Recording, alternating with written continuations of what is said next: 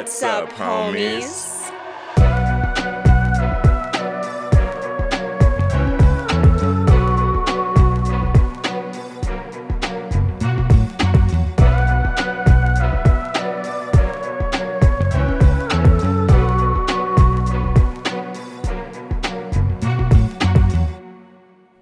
What's up, homies? I'm Erica. And I'm Roshane. And as always, thank you for hanging out with us today as we continue on with our interpretation of summer movies theme that we've got going on. It's fully basically planned, what it is. 100% organized. We thought this out throughout the entire year. Summer extravaganza, I think as Erica would call it. Yes, exactly. That is what I would call it. Yeah, we've been like loosely basing our choices off of summer lately, starting with Anaconda. And now we have a 2-for-1 today. Not only is this a vacation gone wrong, this is also a camping trip gone wrong. I think you have to, in the spirit of the Anaconda episode, which, homies, if you haven't listened to yet, you really should, because that episode is a banger. You got to give us the breakdown of how we mentally got to this movie as a summer movie. Okay. So I thought summer, vacation, killer vacation, camping, camping in the woods, killer woods. And therefore, we combine those into Killer Woods Vacation. Right? The Ritual. The Ritual. Well done. Two summer themes and one movie. So you're welcome for that. But before we get into too much about The Ritual, I think we have a very exciting announcement to make. I also think we have a very exciting announcement to make. Would you like to make said announcement for the homies? I would. First of all, I feel like I've said that almost every episode that we've had recently. Like, I don't know why I'm like, didn't I say this last week and the week before that? I don't know. We've had a lot of exciting announcements. Exactly. That's all it is. We had an exciting summer. Ain't nothing wrong with that. Yes. We have had the Phineas and Ferb summer, some may say. Lots of excitement, lots of adventure. That was a good. We've been making the most of it. Shout out Phineas and Ferb. Shout out to Phineas and Ferb for always holding it down. Shout out to Candace as well. You did the best you could. But yeah, we have an exciting announcement to make today. This weekend, specifically Saturday, August 7th, we are planning a watch party as our 10K / 1 year celebration extravaganza. Hey! Cannot believe it. 1 year we made it. 1 year. Yeah, so basically this weekend is basically a year. It's basically our birthday, homies. Yes, it's our homie birthday. Since we came out with our first 3 episodes. I think we dropped 3 at once or something like that. But it's mad lads. Absolutely mental. But yeah, it's been a whole year since then. Not only that, but it just also happens to coincide with us reaching our 10,000 download milestone, which was also freaking mental. So mental. So that was also very exciting, and we've been thinking for a while. We obviously wanted to do something to celebrate. So we were trying to figure it out, and we knew we wanted to do something that included the homies being you homies. And we decided it would be really fun if we did a Twitch watch party, which basically just means that you guys can come in and watch movies with us. And we'll be able to talk to you guys while we're watching them. Almost do like a little live commentary type of situation. So yeah, that'll be this Saturday, August 7th. We will be starting 1 p.m. PST is when we will be starting. We'll probably watch about like 3 movies, But like I said, we'll be watching movies, we'll be talking to the homies, we'll be talking to chat, we'll be drinking, we'll be snacking, we'll be vibing. So I hope to see you guys there. I think it's going to be really, really fun. I'm very much excited for it. I hope you guys are excited for it. We are going to try and pick out some saucy movies, some sassy movies to watch. We'll be posting about it more on our social medias and keep you guys in the loop. I do know the one thing for sure is you do have to have Amazon Prime, correct? Yes, this is true. Yes. So you got to make sure that you got your Bezos subscription handy in order to watch the movies. But even then, you can still come in and say hello, even if you can't watch the movie. So just be prepared. But we'll be giving you guys more information on that a little bit later this week, so you guys can be prepped and ready. Yes. So we are very excited for that. We're going to ride this excitement train for the rest of the week. But Choo, motherfuckers. choo-choo. Choo-choo, we're coming, bitches. Next stop, Celebration Station. Okay. Okay, ma'am. All right, Thomas the Tank. Let's reel it in. But yeah, without further ado, now that we've gotten our very, very exciting announcement out of the way, let's get into our summer pick, which is The Ritual. Yes, indeed. So, homies, as always, we are entering into spoiler territory, so you have been warned, all right? But we are talking about The Ritual from 2017. Now, this one is a Netflix original directed by David Bruckner with a screenplay by Joe Barton based on the novel The Ritual by Adam Neville. And this one is starring Rafe Spall as Luke, Arshur Ali as Phil, Robert James Collier as Hutch, and Sam Troughton as Dom. Four bros go backpacking in northern Sweden in memory of their fifth bro who ain't round no mo. Meet Luke, a man with a bad case of midlife crisis. Phil, the ride or die who can't seem to form his own opinion. Dom, the crew's constant crybaby complainer. And Hutch, a man with a lot to live for who probably should have stayed home with his wife and kids. After Dom damages his knee, the group is forced to take a shortcut through a vast nearby forest, because that always goes well. But after finding a cabin filled with a bunch of witchy shit, the group find themselves on the run from an unknown predator. Insert bros being bros, human dream catchers, and Sweden doing Swedish things here. Our film concludes with the bros banding together to escape the forest before their Swedish round trip becomes a one-way. Also, shut up, Dom. Roll credits. Now, can I ask you, was this your first time seeing this movie, or had you seen it before? This was my first time watching this movie. Gotcha. Had you already seen this movie, or what's up? Yes. So You cheater! I thought we were both watching it for the first time. You cheated. No. I never said that. No, yeah, but I inferred it. Stop. Okay. Okay. I had seen this before, and which is part of the reason that I suggested it, because I did know, I was like, oh, I remember this is kind of like a trip gone wrong type of situation, and we had both kind of discussed doing a camping movie, and I thought that this was a nice kind of different one to do.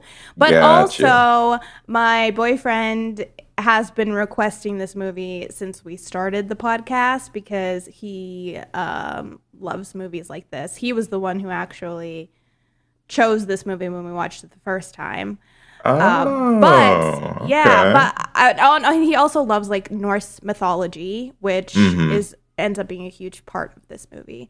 But I realized halfway through, I didn't know if you had seen it yet or not. So I'm very interested in hearing your thoughts on your first watch through, because I will say mine changed a little bit on this second rewatch for me. Okay. Yeah. No, this was definitely my first time watching this. I had no knowledge about this movie whatsoever going into it. I didn't even watch the trailer. Like I didn't know a thing going into this. So, shout out Anthony. We hear you. We see you. You are seen, heard, and appreciated for your recommendation. Yes. And so now you have to listen to this episode. You don't have a choice. That's what happens when you make a request. But yeah, okay. Well, then in that case, I would like to start off with what is in your notebook first, because I'm intrigued by what your first kind of thoughts were when this movie began. Okay. Well, the first thing I have in my notebook is, when it comes to going out and getting smashed, I am where most of these gents are at the age of 28. Do not want to do it. I would rather be at home.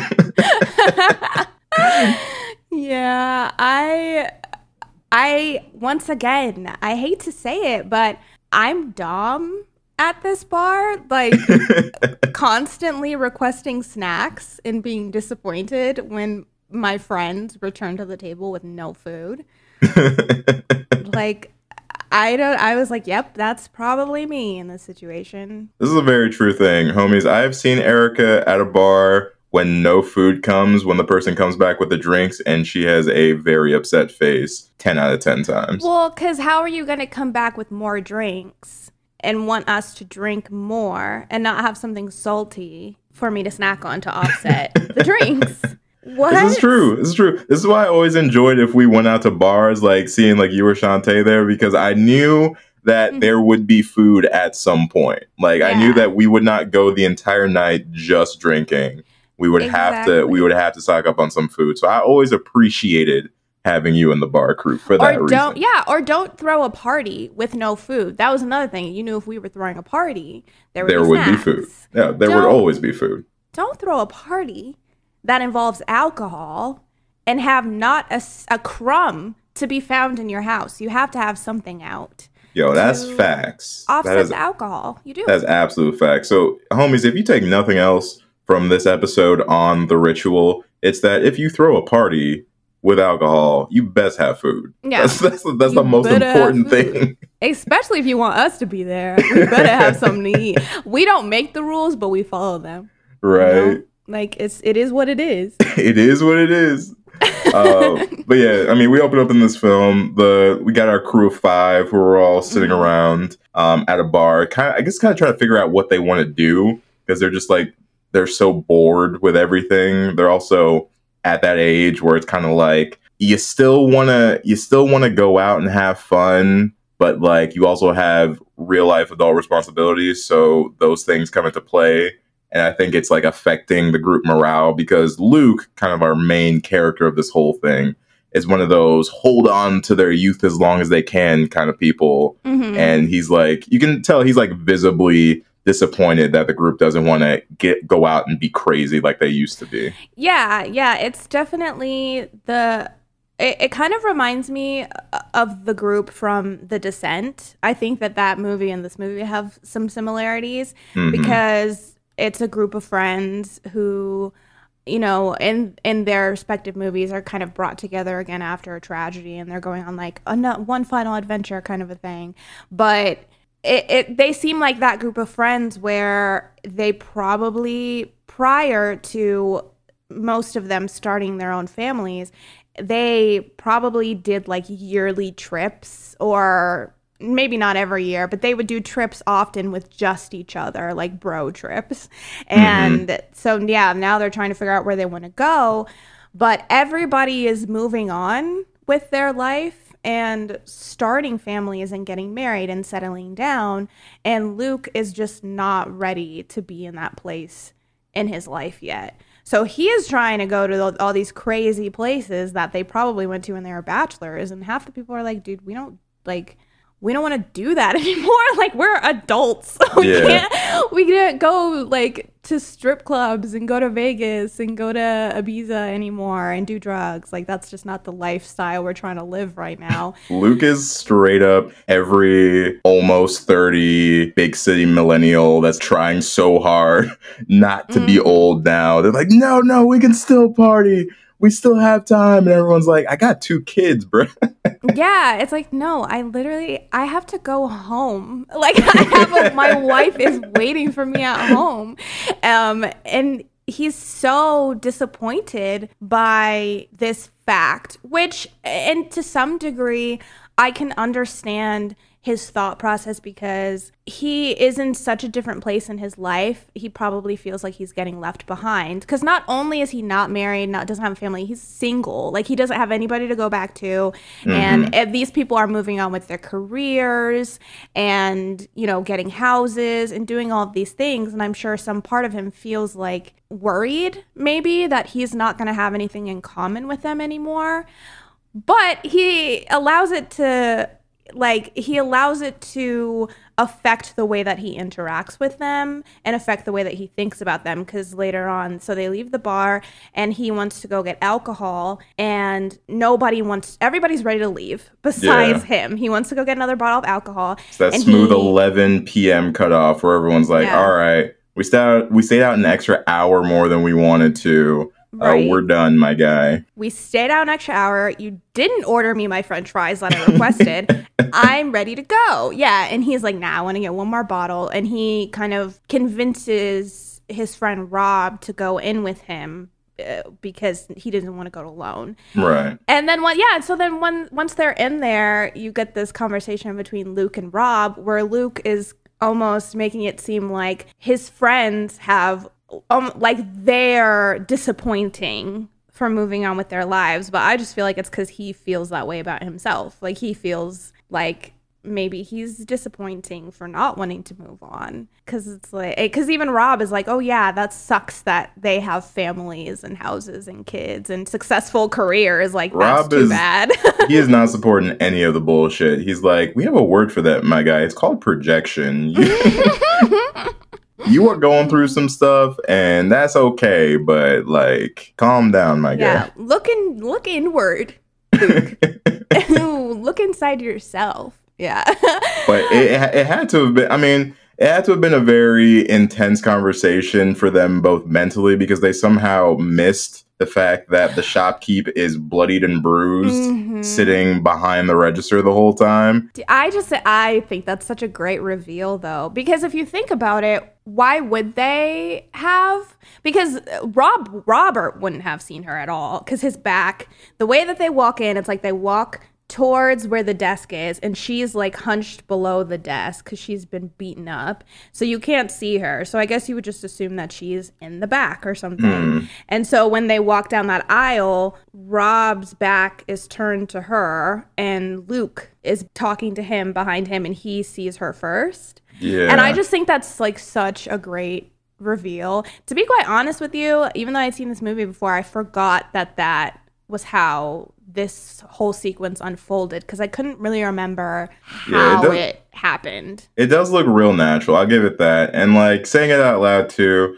thinking about it, like every time I walk into a 7-Eleven, I don't necessarily like I'll maybe like if the cashier says something to me, I'll acknowledge them. But I'm one of those people that's definitely all up in my headphones. And I know there are some people that hate that phrasing, but to you guys, I said it anyway.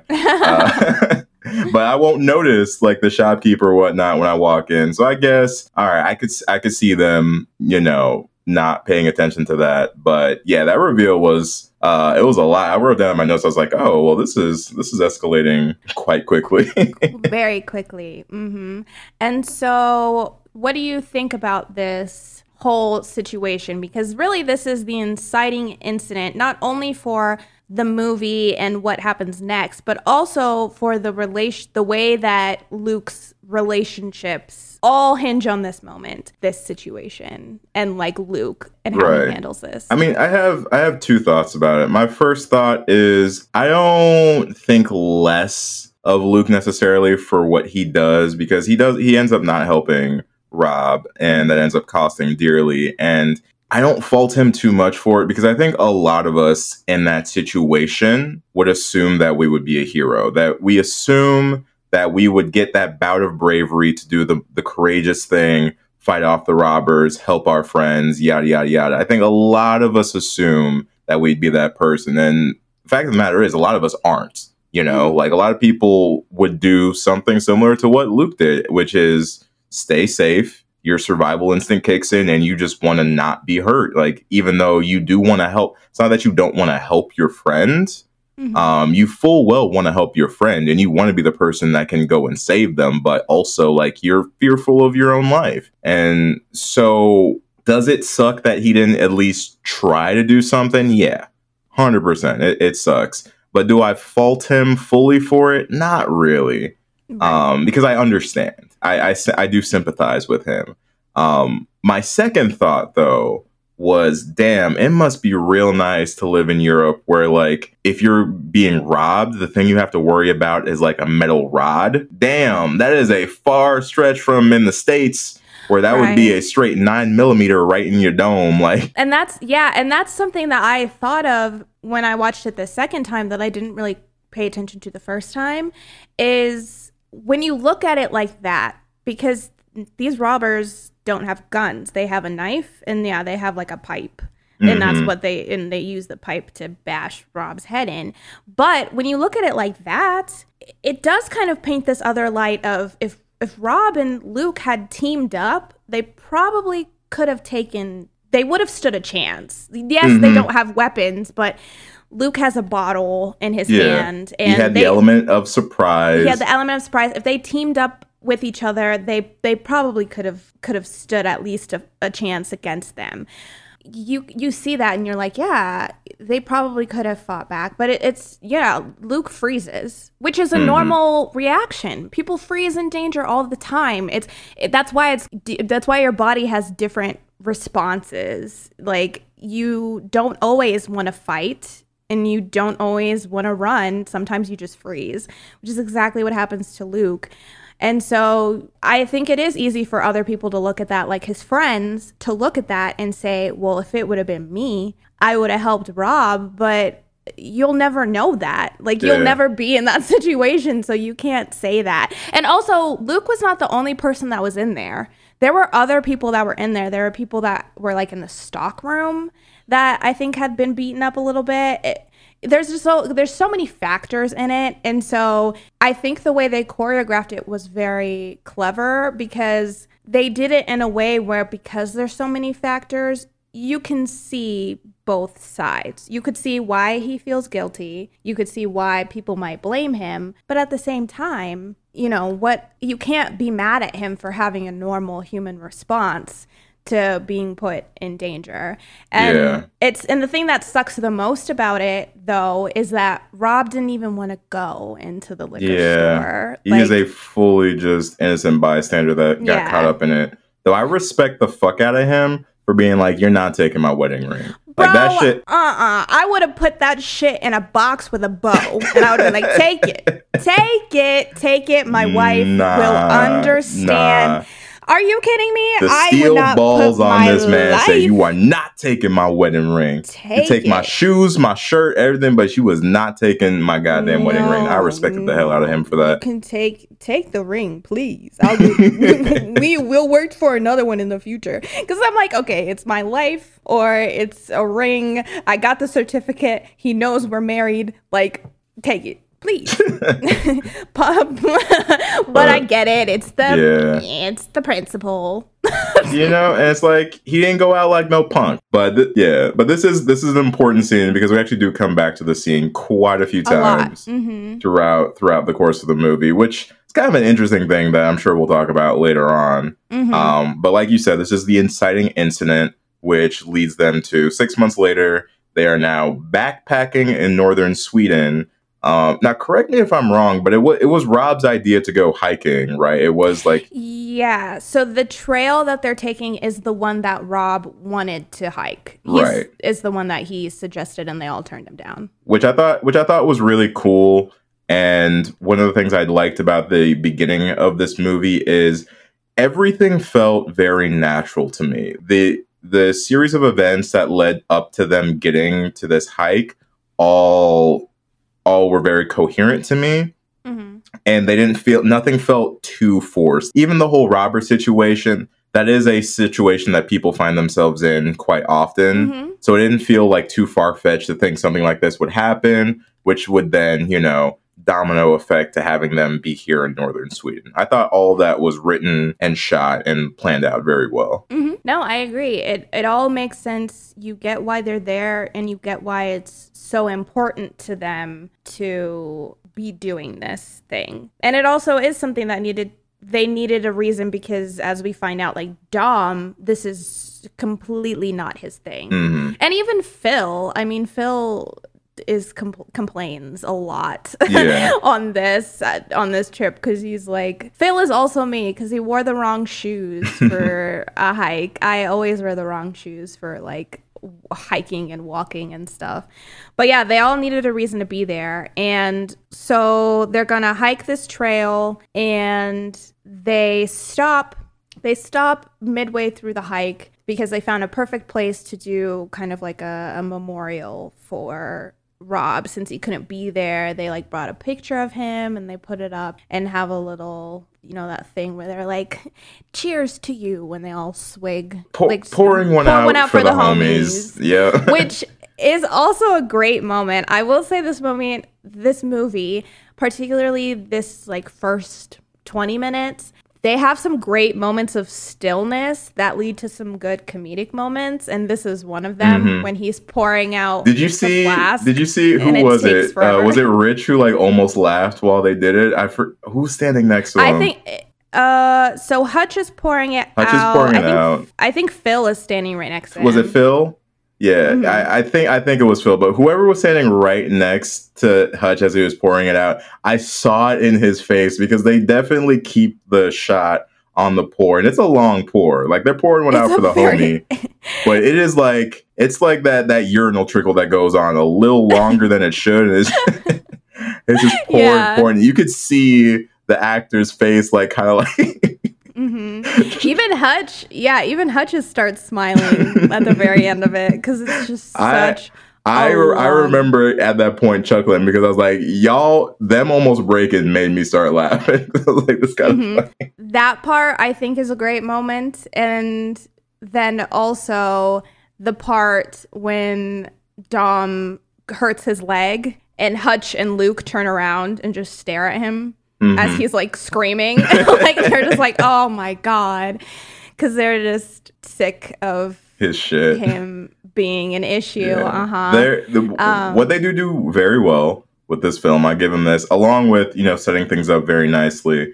They establish this group very well. You don't even have to necessarily like the guys in this group to still kind of give a shit about their group, because they have such a specific group dynamic that you pick up very quickly. Like, they establish it super, super quick, like who's who in this group, how they kind of feel about each other. And so it's like, even if you don't like them at this point, you can't help but be invested a little bit in their journey. Yeah, 'cause it just feels very real. Mm-hmm. Like, they definitely feel like the dynamic they have feels true to a group of friends, specifically a group of friends who have some unspoken tension between them. Right. And I found an interview with the director that Bloody Disgusting did. Mm-hmm. And he said, I was blown away on both fronts. While the horror was incredibly compelling, what drew me closest to the material was the relationship among the guys and the sense of deteriorating male friendship.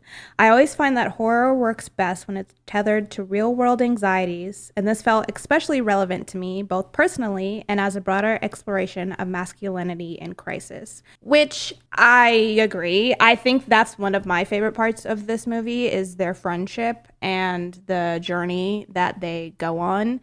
And it definitely is. It is a deteriorating friendship. Mm-hmm. It's mainly because there's so much between them that none of them want to say. None of them want to talk about their feelings, and no one wants to break that, that, oh, we're tough and we're strong and we're fine. And so there's all of these things that none of them are saying to each other because they just would rather let it fester and pretend like it doesn't exist. And that's what ends up, unfortunately, getting them later on, because their teamwork and begins to deteriorate as a result of that. Yeah. They was true men because they didn't want to talk about their feelings or, confide in each other about how they felt on a personal level about one another, because that's what men do. Y'all cut that shit out. Also, like, it took me, I'm gonna be fully transparent here. It took me like all the way until they got into the forest. Like, honestly, until they got into the cabin for me to actually solidify what everybody's name was. It took me a minute. Yeah. No, that's totally fair. Yeah, I didn't even know what Phil's name was for half the movie. I was like, Phil, what is your name, man? Who is this? Now, who is this? Who are you? I thought Hutch and Dom's names, I had them flipped for the first, 5 minutes of the movie. Mm-hmm. And then I was like, oh, okay, yeah. I was like, let me switch those back. Because I remembered that Luke and Dom didn't get along, so I was very confused. Because I was like, no, I thought they didn't like each other. But then I realized I just had their name switched. Mm-hmm. Mm-hmm. But so, yeah, Dom messes up his leg. And they still need to hike basically down and then back up this mountain, and because they're nowhere near the lodge or anything. So it's like, regardless of him hurting himself, they still have to travel. Like, they don't have a choice. Yeah, they have to trek. It's like at least 10 hours, and Dom is struggling at this point in time. See, now if we're going to play that, this is what I had thought. If we're going to play that whole, if it wasn't for you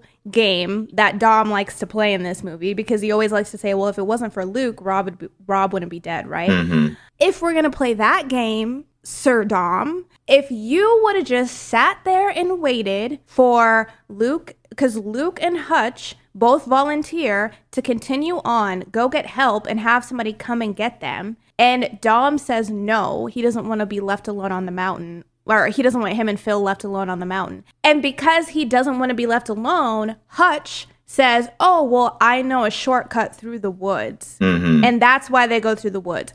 If Dom would have just sat there happy in his tent and kicked his leg up and waited it out, then they all would have still been alive. Or so, maybe if Homeboy had watched his step instead of being so entranced in his conversation about gooches, then they wouldn't have been in that situation at all. Then maybe you wouldn't have fallen off. How did you fall? Nobody else fell off the thing. You was the only one. So embarrassing. Let he who doesn't fuck up their knee throw the first stone. All right, Dom?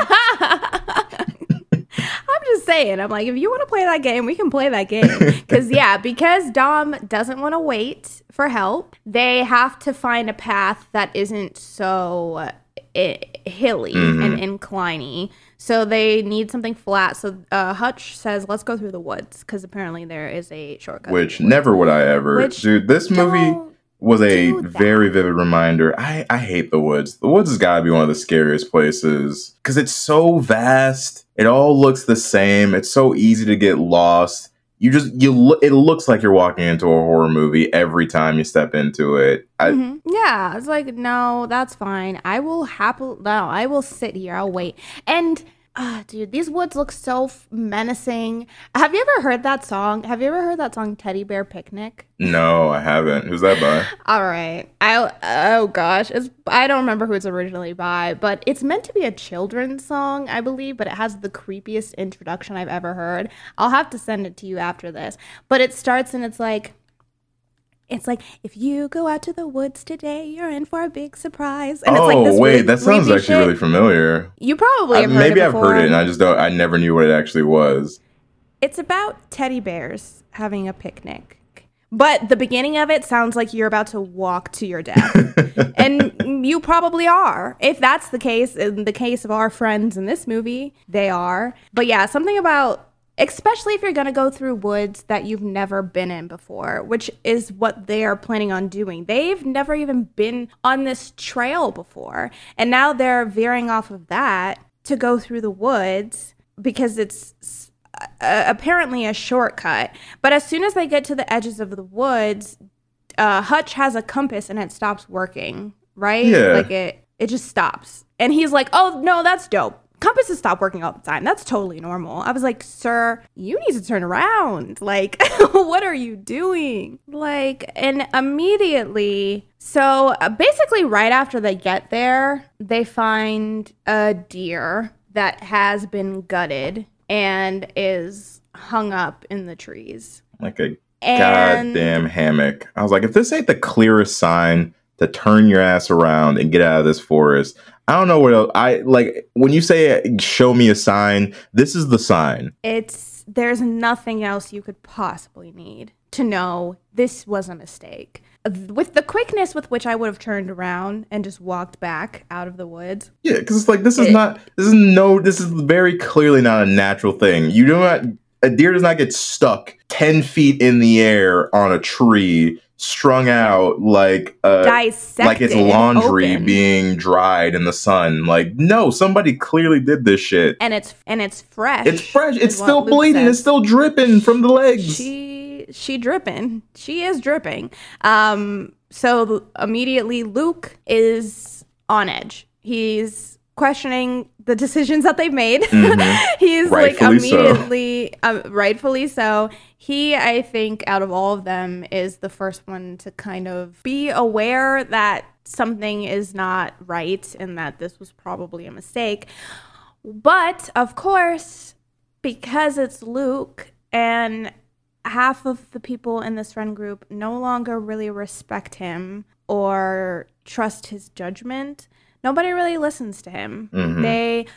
They are all definitely following Hutch's lead. Yeah. And really trusting in what he says. Which I'll give him that too. Like, jokes aside, I understand the mentality of Hutch about, like, despite all of these clear signs that your ass should turn around, why he's like, at this point we have to keep going, because it is kind of like there's evil in both directions, right? Like, if you go backwards, you're losing half a day and you still got a 10-hour hike to get to wherever you need to go, and your friend is complaining nonstop about their leg.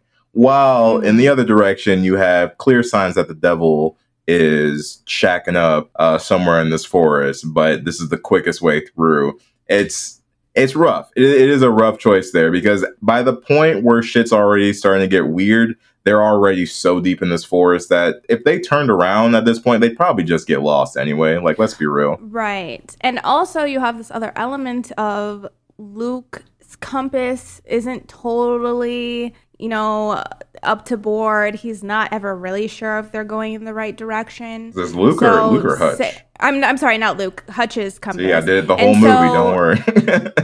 And so, say you do turn around and you get turned around and you think you're leaving the woods, but maybe you're going further into them. It's one of those things now where you kind of just, it's almost better to just continue on a straight line.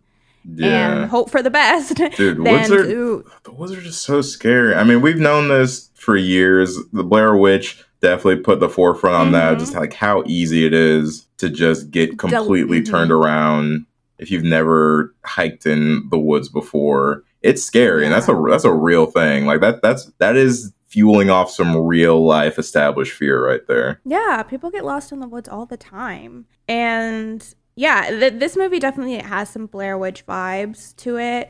And it also kind of reminds me of Deliverance sometimes. Mm-hmm. And they actually, in the movie, they make a lot of jokes and references to Deliverance and like hillbillies being in the mountains and in the trees. But yeah, so they kind of continue on their path. Hutch has convinced them that they will be able to make it through the woods and be at the town basically by nightfall, and it's not happening. There's a huge storm. They can't see where they're going, so they find a cabin. Which, great. Creepy cabin in the woods. We love to see it. I wrote that down. We definitely should sleep there tonight. Of course there's a cabin in the woods. Why wouldn't there be a cabin in the woods? Why wouldn't there be? It's only right. It's a staple. Creepy woods, check. Spindly, weird-looking trees, yes. Ominous sounds and twigs constantly snapping, of course. So all we were missing to get a bingo was cabin in the woods. Mm-hmm. And we've got it now. So Hutch thinks, hey, this place is abandoned. Let's just sleep here tonight. Luke says, what the fuck? I hate all of you guys. It's basically Luke's mindset, because Luke feels like he has heard. Well, he has. He heard some growling in the woods that did not sound like a normal animal, No. and so he kind of tries to explain that to everyone. Fun fact, because I did watch this movie with subtitles on. If you watch this movie with subtitles, 90% of the time that they're in the woods, you get the phrase in the subtitles, growling in the distance, like just consistently the entire time. That's what I got to, distant growling. And I was like, yeah, that's true. But so they also find like carving in the woods. There's like little on the trees. Yeah, ominous symbols on the trees, and in the cabin too. There's a bunch like carved into the wood of the cabin. So Phil goes upstairs to find firewood, and instead he finds a statue made out of twigs and possibly a real human's torso and antlers as hands. And hooves for feet. Yep. And no head. Yep. No head. And he says, oh, good. I hoped I'd find this up here. This is perfect. So Phil immediately is like, it's witchcraft. Yeah. Which I was like, trust your gut, Phil. You are totally correct here. You are right. I like that despite the questionable circumstance that we find these characters in, they're not like fully stupid characters, you know what I mean? Like the fact that Phil sees that and is like, y'all, this is very clearly some witchcraft voodoo shit. Is like, okay, at least you said it. At least you said it out loud, so I know that you're thinking it. I think this is one of those times where you kind of have to wonder, like, what else could they do? Because the thing that what it seems like Luke is hoping they do is that they just move a little bit further out and take their tents and try and rough it out through this storm. But from Hutch's point of view, that seems stupid when there's like a fine shelter already there and they can have a fire. Which he's not wrong. He's not wrong. He's just being very naive to think that sleeping in the witch house is better than trying to brave the storm. But at the same time, he, in the grand scheme of things, wouldn't have been wrong, because knowing what we find out later, it wouldn't have been any better to sleep in the woods. Yeah, they were fucked regardless, so. Yeah, damned if you do, damned if you don't. This is definitely one of those situations where there is a much higher power working against them, so it doesn't really matter what they do. Now that they're in the woods, they're fucked. So they sleep there that night, and this is the first time that we get one of Luke's hallucination/nightmares that puts him back into the liquor store. But I love the way that they do it, where he's in the liquor store, but he's still in the woods. Like the floor is the woods, but then everything else looks exactly like the liquor store. Yeah. And so we really start to see that Luke himself has a lot of guilt and like post-traumatic stress about this situation that he also is not really allowing himself to discuss with anybody or feel. He is really internalizing a lot of it, and that's the thing. It's like Luke doesn't have a family. His friends are his family, but he's not talking to them about what happened, and they're also harboring this resentment towards him. So it's just it's just a shitty situation. It's a shitty situation. Yeah, I have a question for you. This is like, it's jumping ahead a tiny bit, but not really. Yeah. In terms of the flashbacks, because I agree with you. I think that the flashbacks were very cool. And I think that the way that they introduced them and used them throughout the film was pretty nuanced. It was always usually very cool the way that you went from the forest back into the liquor shop, right? And like you said, it's definitely to kind of show us that Luke is still dealing with that day, even 6 months later. Like, it's still something that's very prevalent on his mind, despite everything else that's going around.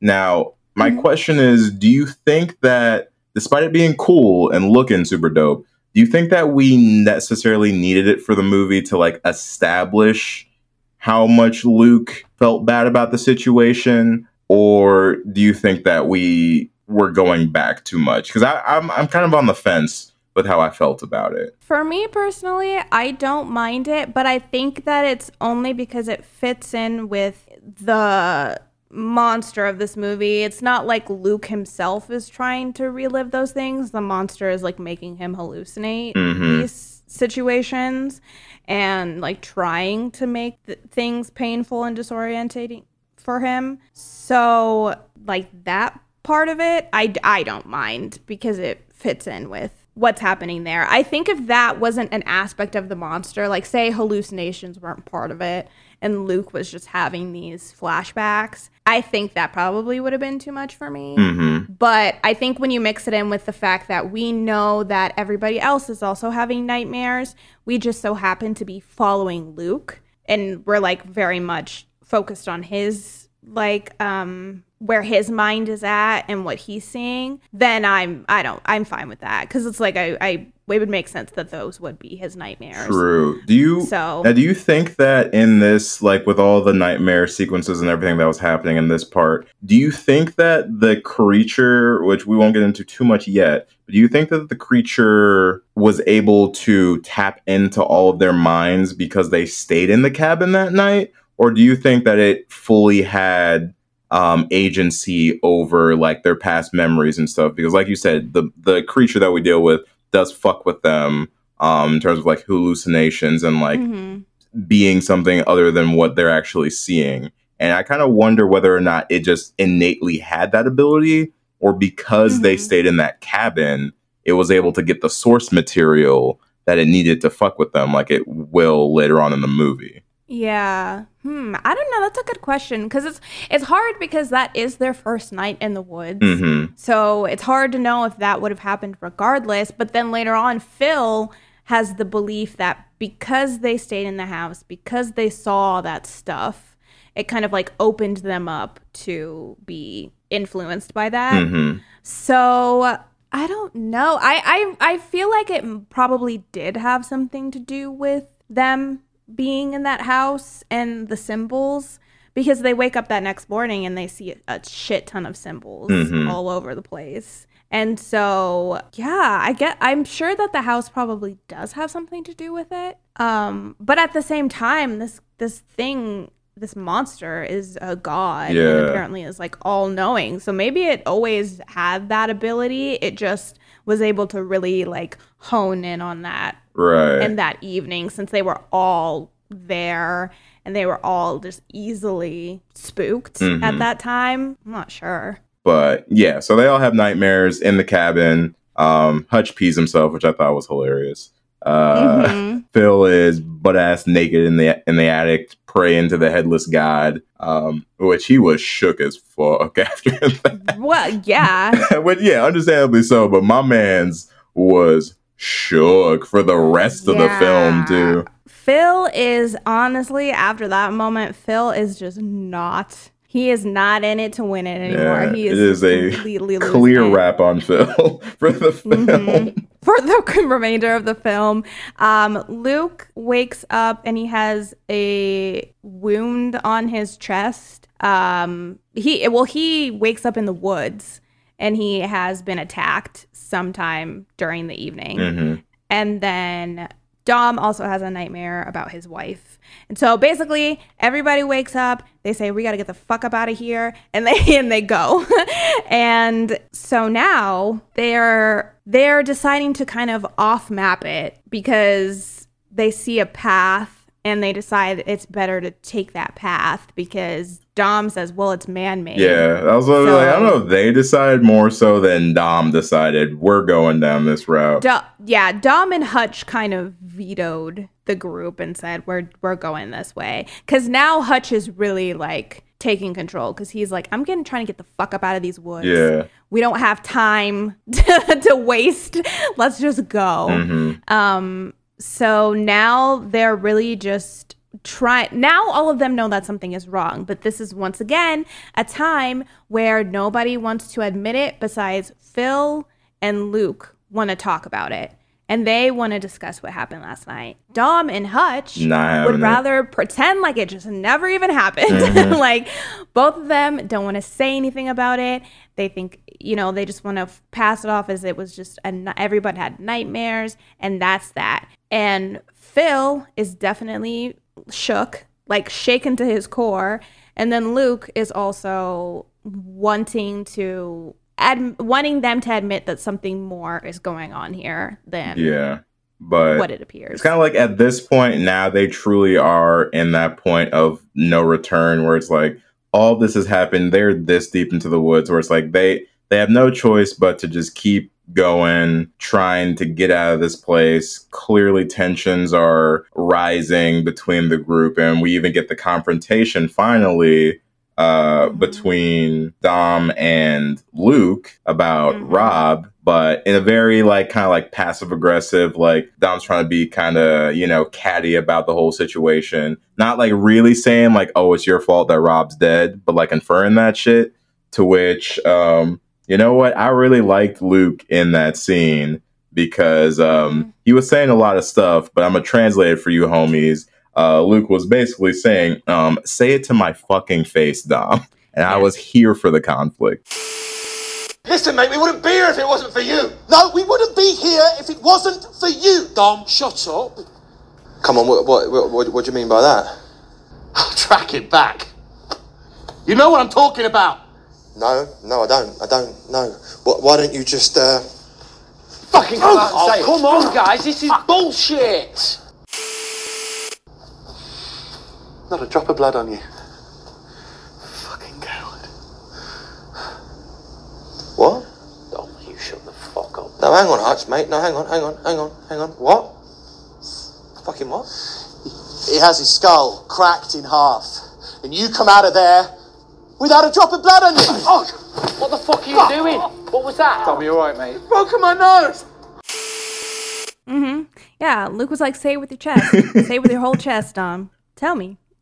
And so it basically comes out that Dom feels that Luke did absolutely nothing in this situation and didn't stand up for his friend and is a coward, is what Dom thinks, and that if Luke had fought back, Rob would still be alive. And I love this shot where, because eventually it all comes to blows, Luke ends up punching Dom in the face.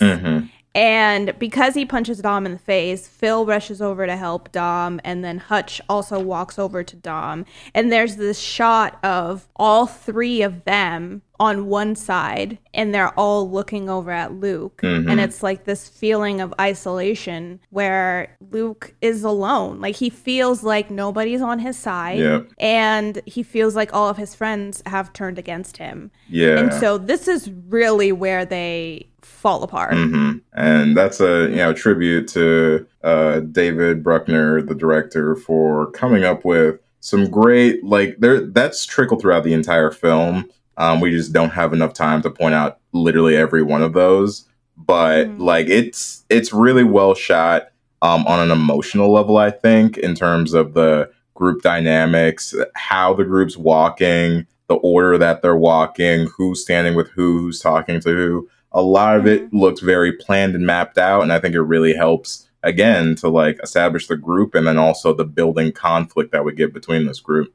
Yeah, it is great to see, and it's also nice to see the dynamic switch throughout and to really see kind of where people end up, because at this moment in time, Luke really is at least in his head, he really feels like the outsider. Yeah. And then in not too long from now, he becomes the leader again, because everybody starts to rely on him again. Because at this point in time, so Luke has seen what is in the woods. He has seen the creature, and nobody believes him. So then that night, they camp out again, and Luke continues to hear noises, and he has another nightmare. And when he wakes up, Hutch's tent is completely destroyed, and Hutch is totally missing. Phil's out of his tent just screaming. Phil's just, I don't know what happened to him. Again, I don't know what is going our boy on with Phil him. has left the building quite a few scenes ago. He ain't around no more. He going through something. He's sitting out there screaming.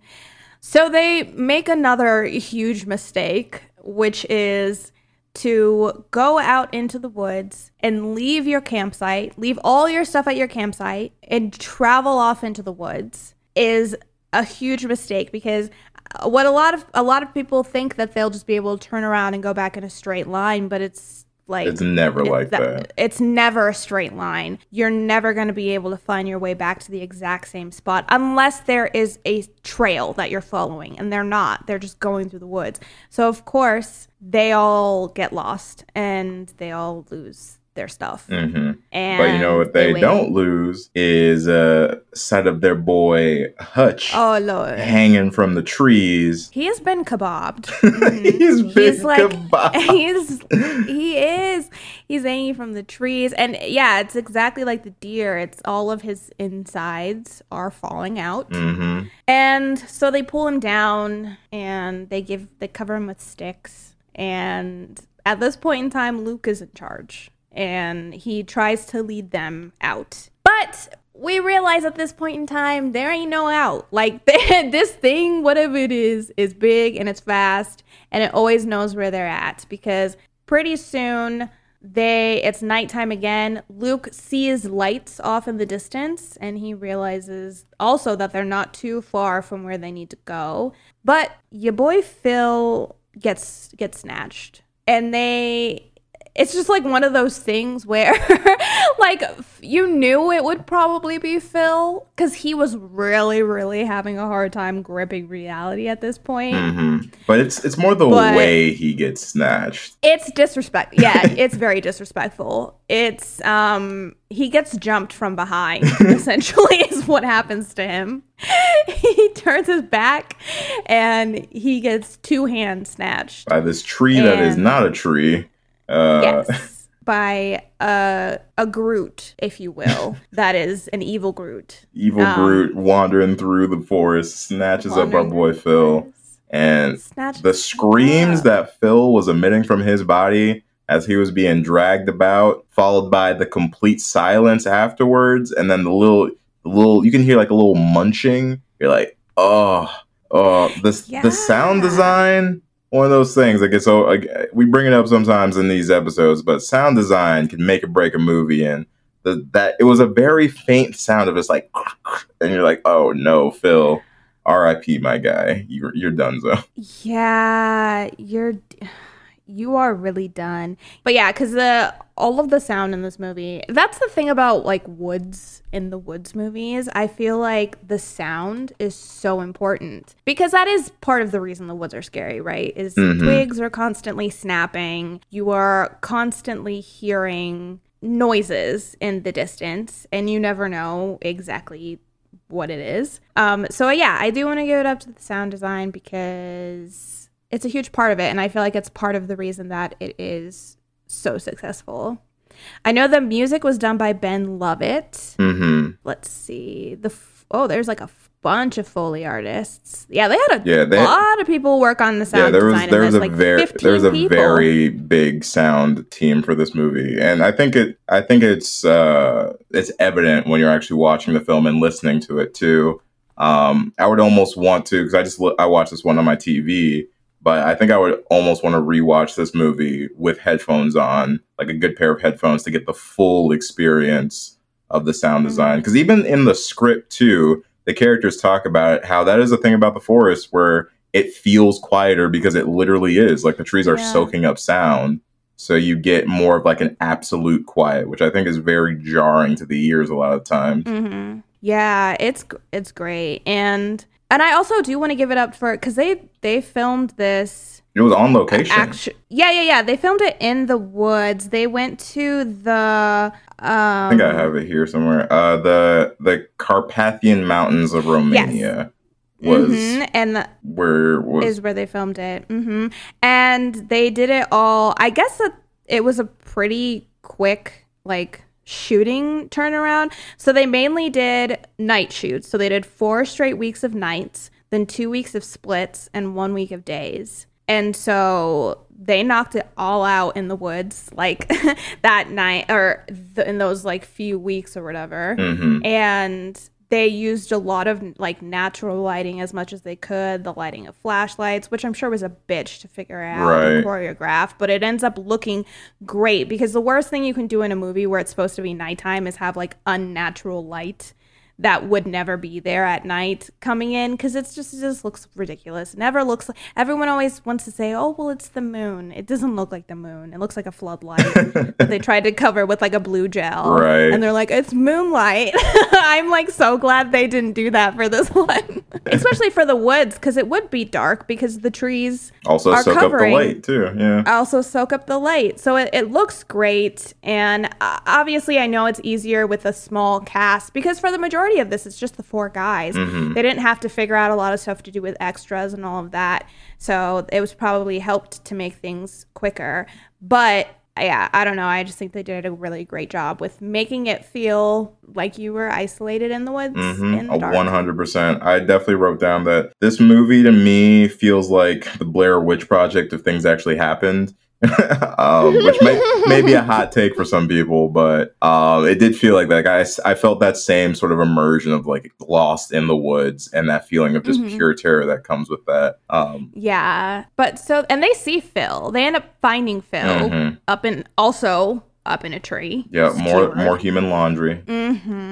And we kind of get to the last chunk of this film now, which is kind of like the reveal in a way of like what's actually going down here, because they get snatched up, but they get Dom and Luke. They fully get kidnapped, but they both wake up chained up in a room, not hung and strung from the trees this time, but instead captors to this strange group of people that we kind of all knew was around the woods, but we hadn't seen up until this point in the film. So here they are to reveal the grand master plan of what the fuck is going on in these woods. Yeah. And so basically they worship a god, and this creature that has been running around is that god, and it demands sacrifices. But if you worship it, if you kneel to it and you provide sacrifices for it, then you are safe and you gain immortality.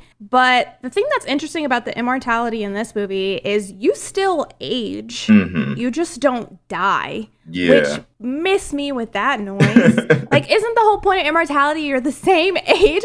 Because you don't want to be there. We see people later and they are mummies, honey. They are shriveled up bones and they can't die because they've worshipped this god. I'm like, please miss me with that. Little human jerky. Yeah, like the chocolate lady. The chocolate lady from SpongeBob. Yeah, that's exactly what they look like. And I'm like, why would you want to live forever and turn into that? But I think the girl says that they worship it as a god, but we see later on that they really are afraid of it. I think a lot of that has to do with it, is they're just scared to not worship it. Because that thing shows up, because we finally do get like a full view of the creature as we part ways with Dom. Finally, which Dom made it. I'm going to be honest, Dom made it through way more of the movie than I thought he was going to. I did expect he was going to be like within the final group of people, but he lasted way longer than I thought he would. Yeah, he ends up being the last sacrifice, and he kind of gives his like a little speech where he's like, tell my wife, like I try to get back to her, whatever. And in my head, I'm like, Luke can't go back. He's going to have to start a whole new life. Like, what's it going to look like if he shows up and he's the only one out of all his friends who survived? He already has one friend who has died on his account. And now he's just going to pop back up and say, sorry, all your husbands died on a trip with me, but I survived. Like, I was like, Luke has to get a new identity. He has to go to a new town. He has to start a new life. Like, he can't, there's no way. He can't go back. Right. He can't. Yeah. And it's just, there's no way. At this point, he's really fucked. Like, all his friends are dead. And so he's kind of pulling his own Ash versus the Evil Dead, where he's like, I got nothing left to lose. So I'm gonna just try and take out as many of these fools as I can on the way out, which I appreciate. But like, what I wrote down was one of my favorite things about like his last little like excursion through as he's trying to like sneak out and all this stuff. I wrote down watching Luke punch that old lady in the face was worth the entire movie. Yeah, it's pretty great. He's like, it's a pretty great moment. I was like, you know what? I get it, Luke. I get it. Because like Luke is so, for whatever reason, he just looks so silly when he's trying to survive. Like, I don't know what I think it's just like his physicalities or what have you. But like, even like when Luke runs, like Luke has a very funny run that I couldn't help giggling at like throughout the entire course of the film. He's like obviously very uncomfortable with the things he's having to do to survive, because he like punches her in kind of a silly way, in a way where he almost like grabs his hand after and he's like, ugh. And then he like, when he's trying to shoot the gun, he just seems like totally unprepared. Even the way that he like tells people or tries to like intimidate people, he can't do it. Yeah, it's survival is not he can only his do first so instinct, much. clearly. Yeah, so it is pretty great though, watching him do his thing. Up He gets away. he tries and shoots what we now know is the Jutan. Jutan. Jutan. I think I like Jutan, which is the Nordic word for giant. Yeah, which is a bastard offspring of Loki. Shout out to all the Marvel homies out there. Yeah, that's Loki's kid that we fighting throughout this movie. Yikes. But I facepalmed so hard when he raised that gun. I was like, bruh, you made it out. Like, you got out. Why'd you take the shot? Just let it go. Let it go. He was feeling real Big Balls McGee at that point. He was like, I set that bitch on fire. And he like sets up the shot, and I was like, no. But I will say that shot of the creature silhouette holding the girl and the house burning is bon appetit. Yeah. It's very nice. Easy 10 out of 10. I also absolutely love the creature design too. It's so good. It was one of those things where going through the movie, I was a little worried that when we actually finally saw the creature, it's always that like hit or miss. Like sometimes you're here for it, and sometimes it's very disappointing. But this movie did not disappoint. Like the creature design was so good. Yeah, it is really good. I will say the first time I watched it, I remember it kind of taking me out. I think I just wasn't expecting it to look like that. But the second time I appreciated a lot more. It looks great. It looks great. It looks great. I swear. It really does. I definitely liked it a lot more the second, because I think the first time I really wasn't expecting to see it. And so when I did see it, I was like, that's not okay. But now going in and knowing I was going to see it, I could actually focus on it and like look at all the details of it. And it's pretty fucking cool. It's pretty dope. And I recommend, again, we don't have enough time to fully dive into like all the mythos and stuff about this particular creature, but this is based on real mythology that you guys should definitely look up. And look into if you're curious more about where this particular monster stems from. But I will say now in this last bit, I'm gonna call it out because I felt this in my soul. Our boy Luke had a lot of plot armor towards the end of this, which it kind of took me out a little bit. Like you said, the monster took you out. For me, it was the just sheer amount of plot armor that Luke had towards the end. I was like, this is a little sus. Yeah, he gets away with a lot that I feel like he wouldn't have if he wasn't our final guy. So they kind of had told him earlier that the mark that he had on his chest meant that he had been chosen. And so he could either choose to worship the god, and so he would have to kneel at its feet, or if he didn't, he would be killed. So as it's doing its little chasey thing in the woods, it keeps knocking him down and kind of trying to make him submit and make him kneel. And Luke's not about that business, so he keeps trying to get up and keeps trying to move away. And So yeah, at that point I was like, okay, how many chances is this guy gonna get to kneel? Like before the thing says, all right, fuck it, I'm just gonna kill you. Yeah. Because like earlier it killed the girl Without hezzy. no problem. And she had, you know, been worshiping it for who knows how long. Yeah, maybe it was one of those things because Luke had like set that shit on fire and he had done all that. Maybe he was like, oh, I'm gonna make you worship me. You gonna learn today, little Luke. Yeah. Basically. But yeah, so he does that and then Luke like slashes at it with his knife. I think it was the axe that he picked The up. axe, that's right. Yeah, he slashes at it with the axe, which gives him enough time to run, and he makes it outside of the woods, which is where it can't go past the woods. So once he gets outside, he is good to go, which is another thing is like, despite all of our shit talk of Hutch just kind of leading the way, Hutch was going in the right direction. He was leading them in the correct direction. Yeah, he actually was. Which, damn, R.I.P. R.I.P. Hutch. So yeah, but Luke gets out.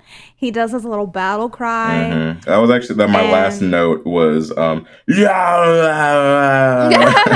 Was actually straight up my last note. I mean, do what you gotta do. I'm sure that felt good to scream back at They it. may have done maybe one or two too many screams, but you know what? You fought to get here, my guy. So enjoy your moment. Yeah, you fought valiantly. You lost all your friends. You deserve a scream or two.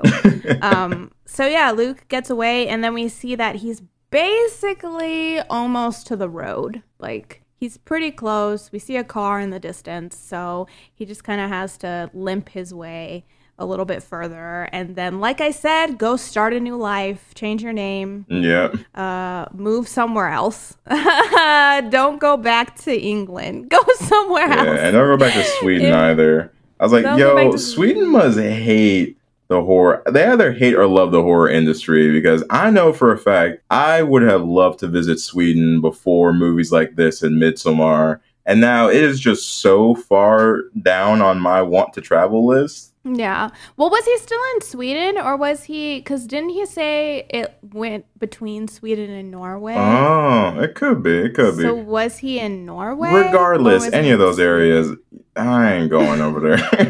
I ain't going without a full 20-person tour guide that if some shit goes down, there are 19 other people that are potential victims before myself. Because miss me with that shit.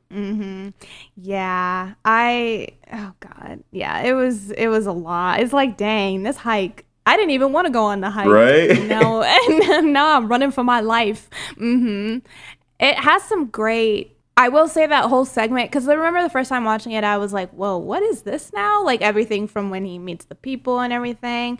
It almost feels like it is a different movie, but they tie it together very well. And I will say the shots and the cinematography that they get with all of that stuff in the cabin and like the warm lighting and is great. Yeah, there's like an awesome shot of when Luke and Dom first like fall into the cabin. It like pans from over his head, and then like we like see things upside down from his point of view.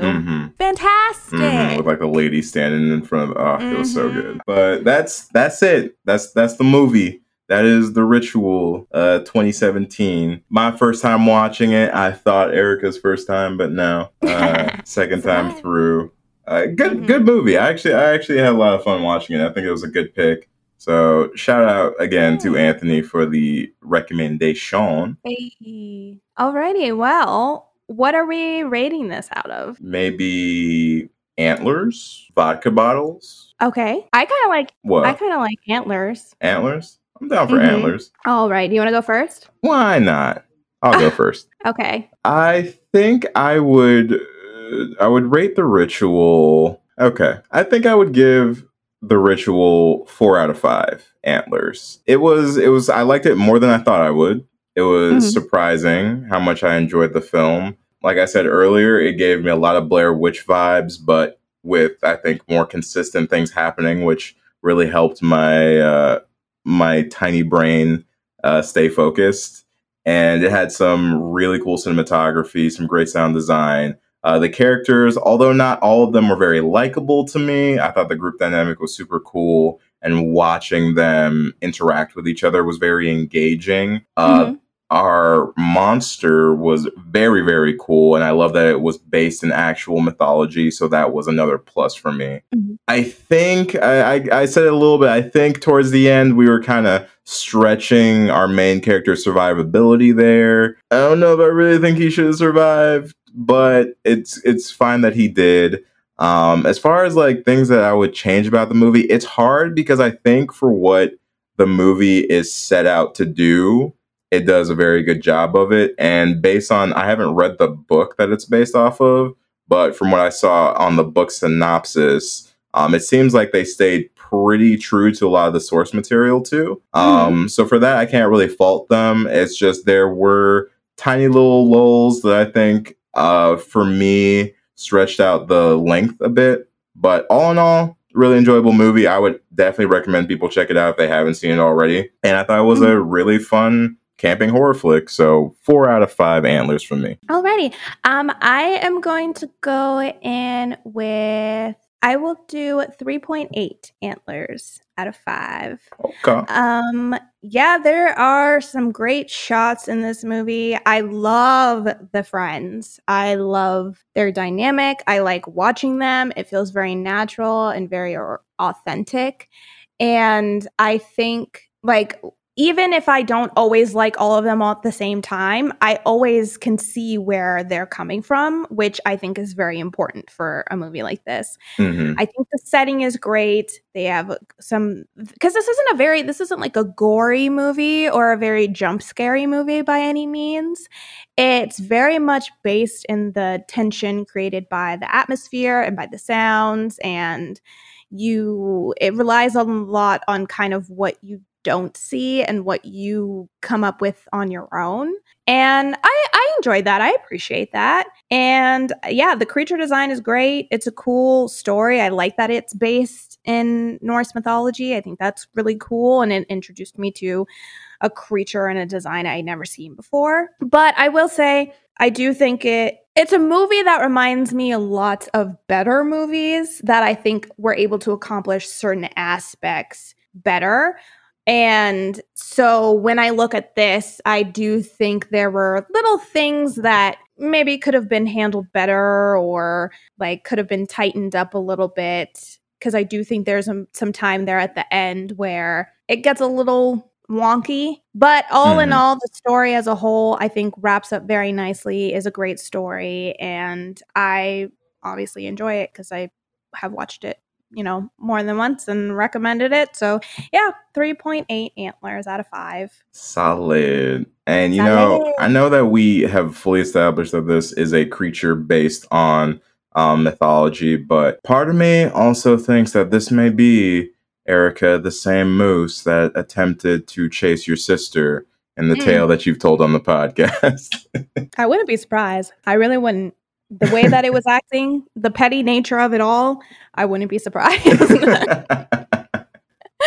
I'll have to ask her to ID the moose for me. Did it have the face of a man? Yeah, did it have a man face? It's tall. But all right, homies, that is it for us today and our review of The Ritual. Have you homies checked this out already? If you haven't, like we said, it's on Netflix. It's ready to stream.